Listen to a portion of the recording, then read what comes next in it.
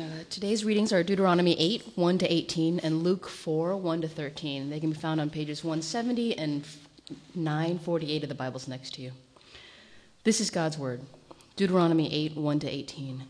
Be careful to follow every command I am giving you today, so that you may live and increase and may enter and possess the land that the Lord promised on oath to your ancestors. Remember how the Lord your God led you all the way in the wilderness these 40 years, to humble and test you in order to know what was in your heart, whether or not you would keep his commands. He humbled you, causing you to hunger, and then feeding you with manna, which neither you nor your ancestors had known, to teach you that people do not live on bread alone, but on every word that comes from the mouth of the Lord.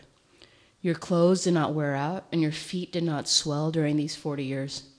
Know then in your heart that as a man disciplines his son, so the Lord your God disciplines you. Observe the commands of the Lord your God, walking in obedience to him and revering him, for the Lord your God is bringing you into a good land, a land with streams and pools of water, with springs flowing in the valleys and hills, a land with wheat and barley, vines and fig trees, pomegranates, olive oil, and honey, a land where bread will not be scarce and you will lack nothing, a land where the rocks are iron and you can dig copper out of the hills. When you have eaten and are satisfied, praise the Lord your God for the good land he has given you. Be careful that you do not forget the Lord your God, failing to observe his commands, his laws, and his decrees that I am giving you this day. Otherwise, when you eat and are satisfied, when you build fine houses and settle down, and when your herds and flocks grow large and your silver and gold increase, and all you have is multiplied, then your heart will become proud, and you will forget the Lord your God, who brought you out of Egypt, out of the land of slavery. He led you through the vast and dreadful wilderness, that thirsty and waterless land with its venomous snakes and scorpions. He brought you water out of hard rock. He gave you manna to eat in the wilderness, something your ancestors had never known, to humble and test you, so that in the end it might go well with you. You may say to yourself, my power and the strength of my hands have produced this wealth for me. But remember the Lord your God, for it is he who gives you the ability to produce wealth, and so confirms his covenant, which he swore to your ancestors as it is today. Luke 4, 1 to 13. Jesus, full of the Holy Spirit, left the Jordan and was led by the Spirit into the wilderness, where for 40 days he was tempted by the devil. He ate nothing during those days, and at the end of them he was hungry. The devil said to him, if you are the Son of God, tell this stone to become bread. Jesus answered, it is written, people do not live on bread alone. The devil led him up to a high place and showed him in an instant all the kingdoms of the world. And he said to him, I will give you all their authority and splendor. It has been given to me, and I can give it to anyone I want to. If you worship me, it will all be yours. Jesus answered, it is written, worship the Lord your God and serve him only. The devil led him to Jerusalem and had him stand on the highest point of the temple. If you are the Son of God, he said, throw yourself down from here, for it is written, he will command his angels concerning you to guard you carefully. They will lift you up in their hands so that you will not strike your foot against a stone. Jesus answered, it is said, do not put the Lord your God to the test. When the devil had finished all this tempting, he left him until an opportune time. The word of the Lord.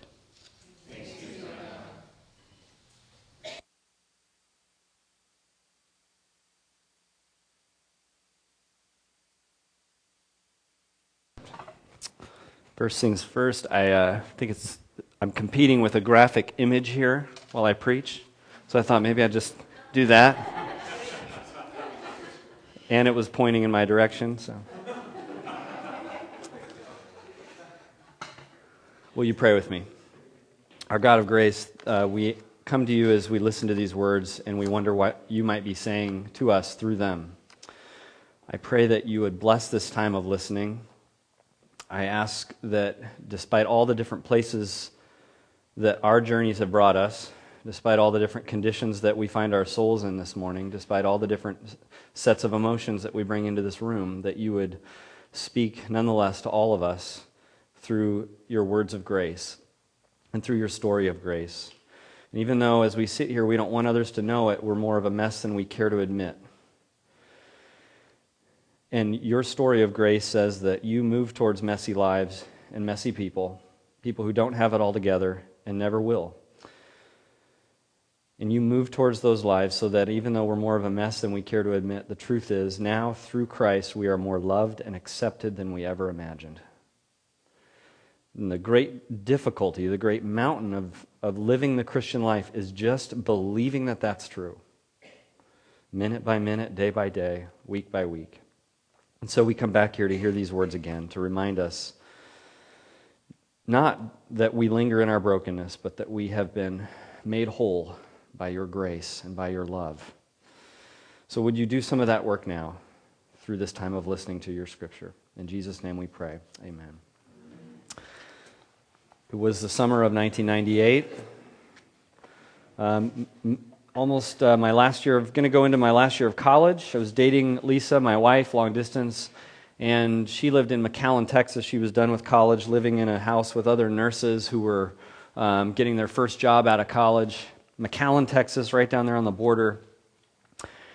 And one of her other roommates had a boyfriend as well, long distance, and he and I, kind of got connected to each other, and so we moved down together, got an apartment together, and got our resumes out to search for those summer jobs.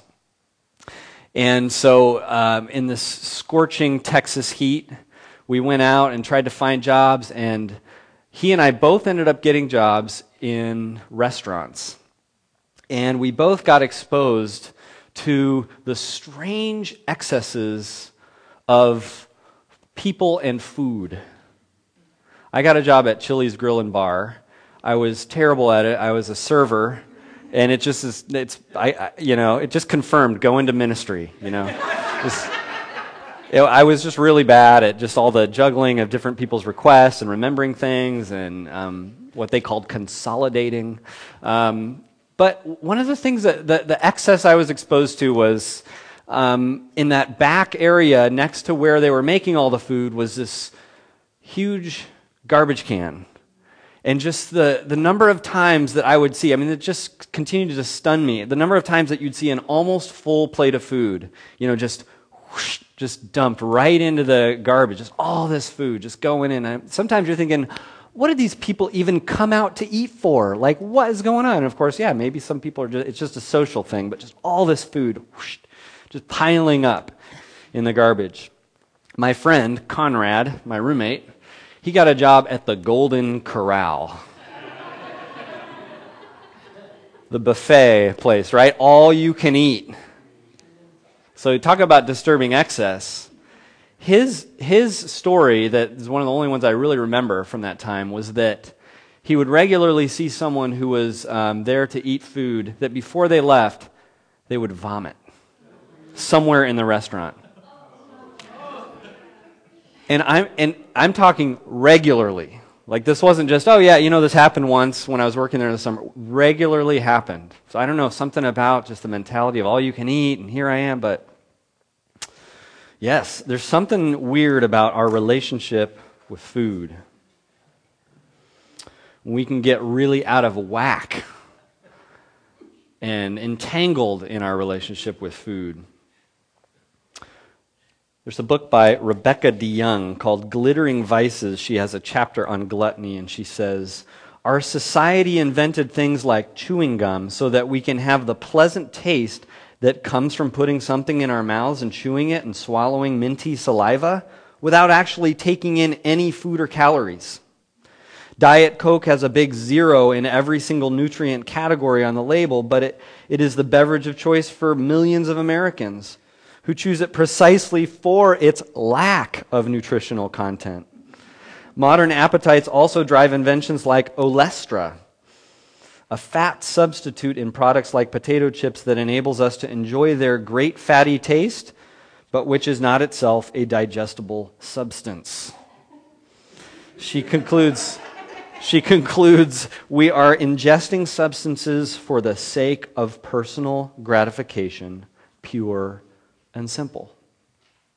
So are we a little messed up and out of whack in our relationship with food? She says this, another quote from Rebecca DeYoung. And this takes it a little deeper. As human beings, we are more than just material beings. Satisfying our desire for the pleasure of eating doesn't fill up the whole person. Our spiritual desires are left empty. If we leave those desires unfilled long enough, we tend to lose sight of them and become overly preoccupied with only physical desires in an escalating and futile cycle of avoiding spiritual starvation by indulging ourselves physically. So do you buy it? Do you see it in yourself a little bit? Frederick Buechner is the one who put it this way, just if you want to crystallize it and put it real simply. A glutton is one who raids the icebox for a cure for spiritual malnutrition. An icebox is a refrigerator. Okay.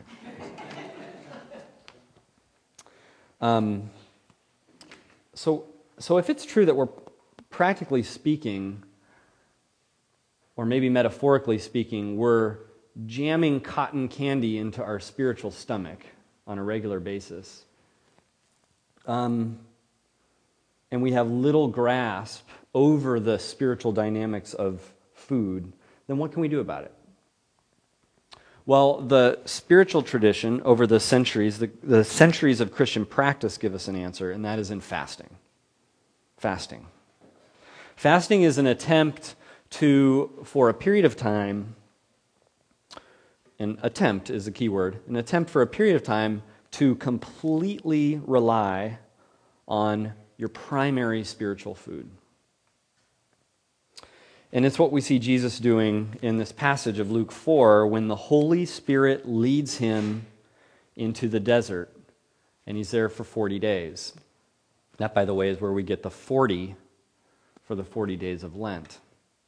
And it does, in fact, if you're curious from the readings, it ties in, and you're supposed to make that link of tying in back to the 40 years that the Israelites were in the desert wandering. So the Spirit leads Jesus into the desert, and he fasts. So what do we learn about fasting? What does fasting do for us? Well, in this story, let's just look at how it highlights our spiritual appetite. So it highlights our spiritual appetite, but it also leads you towards true nourishment. I'm going to fix this thing a second here as we get into that first one. Just have a... Perfect.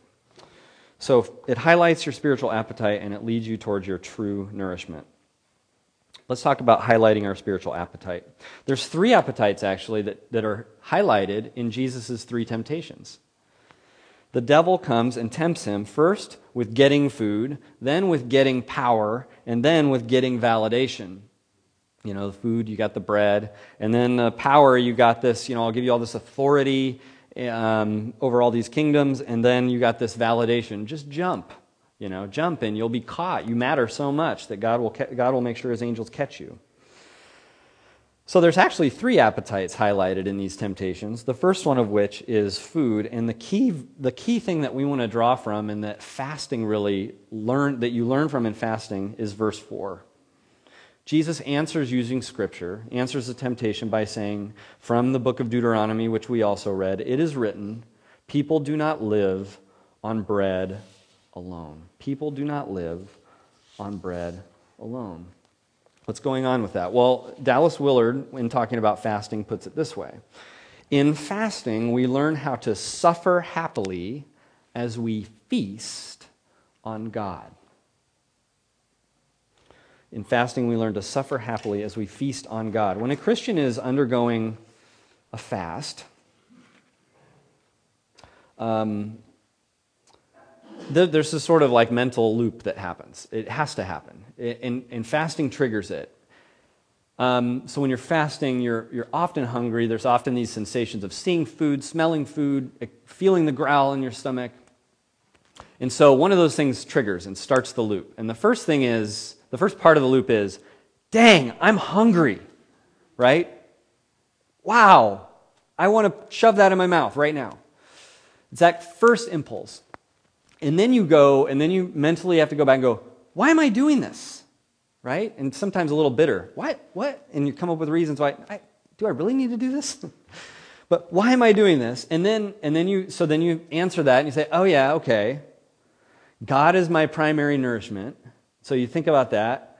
And then hopefully fasting is supposed to drive you to prayer. So then the kind of the last part of that loop is, okay, God, some kind of prayer that basically says, God, please feed me spiritually. Maybe it involves a reading scripture passage that you've prepared for that loop that's going to happen. But, there's some way of going to God in prayer as a result of it. In fasting, it turns out, so you might have various kinds of God replacements in your life.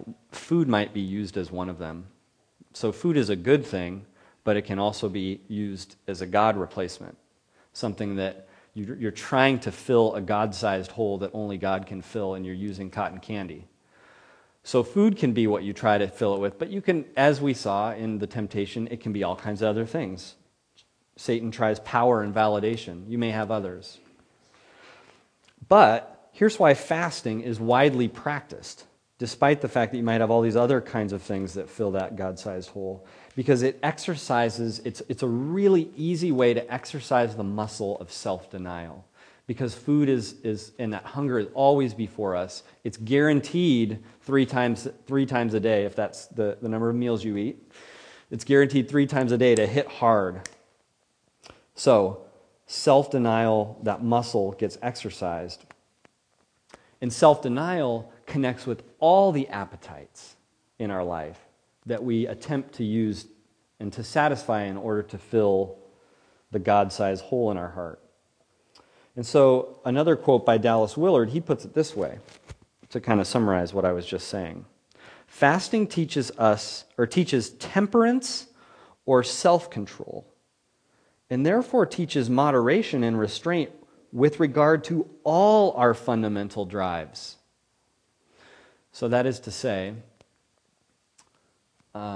Jesus is fasting from food in the desert for 40 days, and he's primed and ready to deal with temptation about any of the appetites. And that's how it works as well with you.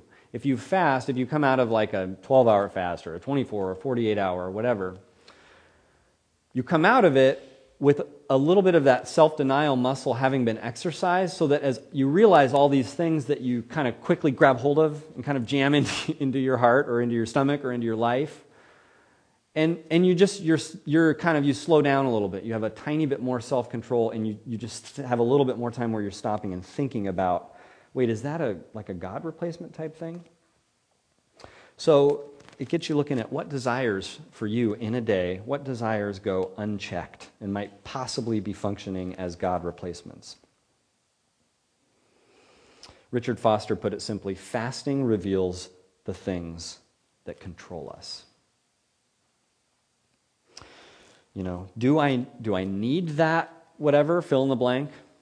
What's something in your life that you're kind of often grabbing hold of? Maybe in those times when you feel down, or maybe in those times when you are bored, or maybe in those times when you just feel sad.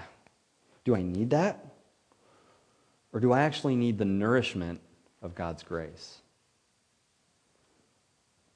Fasting works on that.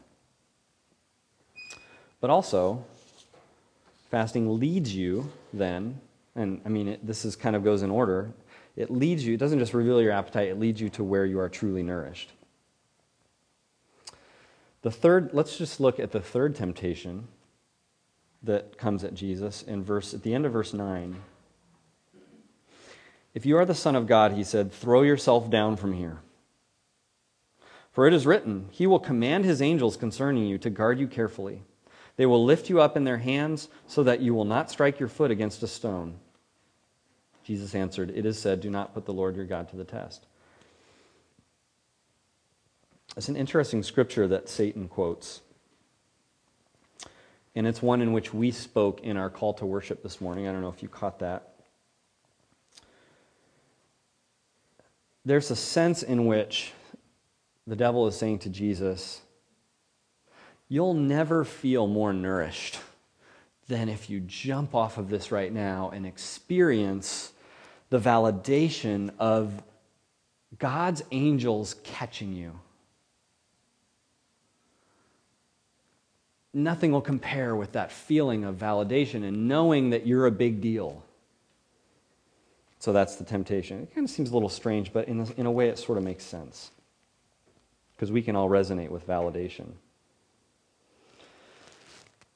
The twist on that, though, and it's the thing that the devil could never have created or even imagined, is that Jesus' route to truly mattering most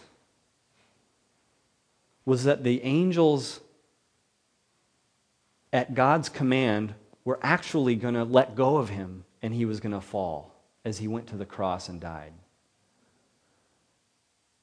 Jesus doesn't sing Psalm 91 when he's on the cross. That's where that came from, what Satan says, Psalm 91.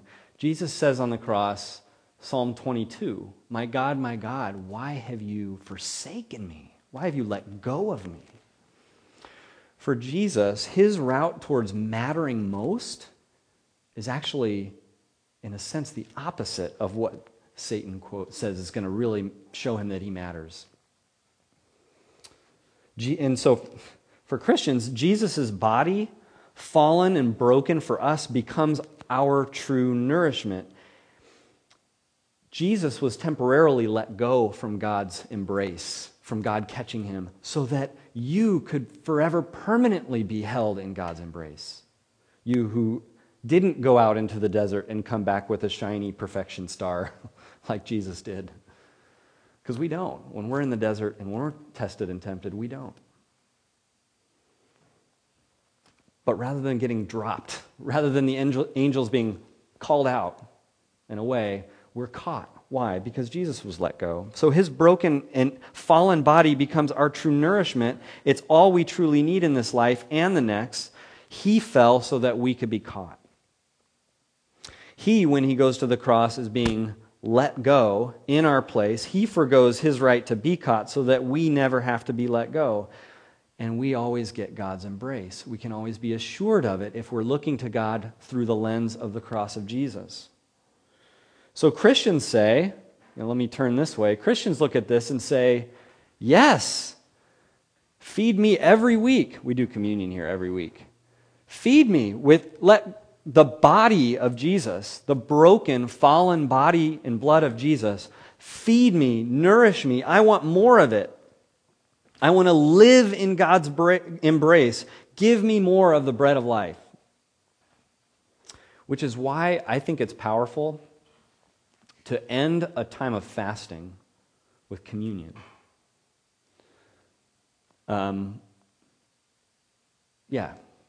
Because then it all really comes together of why you're doing this. Satan is basically saying to Jesus in this third temptation, jump off. You'll be caught.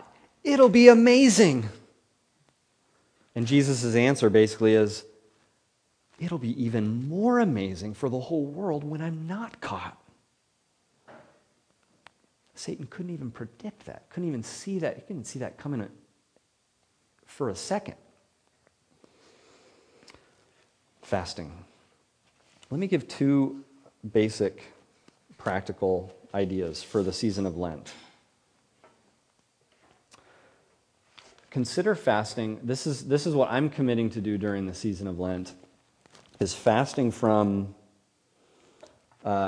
eating lunch on Tuesday all the way till till the next time I eat is sometime on Wednesday afternoon. So there's, and I know David, the other pastor here who's doing the greenhouse blanket exercise, he and I often do that together. So that's an idea. If there's any way that can work for you, and fasting is a tricky thing, so it definitely has to work and be something you can enter into. But if it does work, Tuesday into Wednesday, there's an advantage to doing it that way. If you start a day and you're just going to fast for a day and you start in the morning, sometimes your body doesn't actually, those normal, like, I need to eat now things don't kick in because you skip the first meal and your body just kind of does something where it doesn't push for those meals as much. So there's something about if you start in the middle of a day that you actually have to like battle that out a little more, which you might say, oh, you're crazy, Mark. I want it to be easier. But for me, it makes it a little more like, in your face.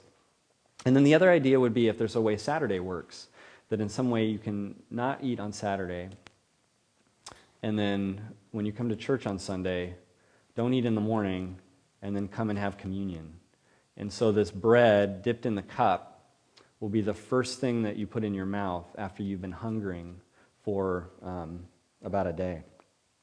Those are fasting ideas for Lent. Let's pray together.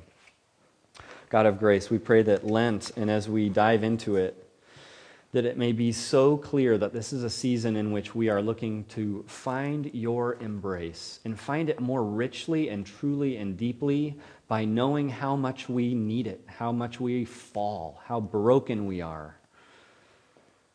So that this is not just a season in which we try to do something to make you happy. We try to go out into our own desert and come back with a ribbon on our chest. But rather we go out into our own desert just humbled and filled with joy, knowing that you went out perfectly and have given us the secure embrace of your love because of it. Help us this Lent to celebrate you and your grace, we pray in Jesus' name. Amen.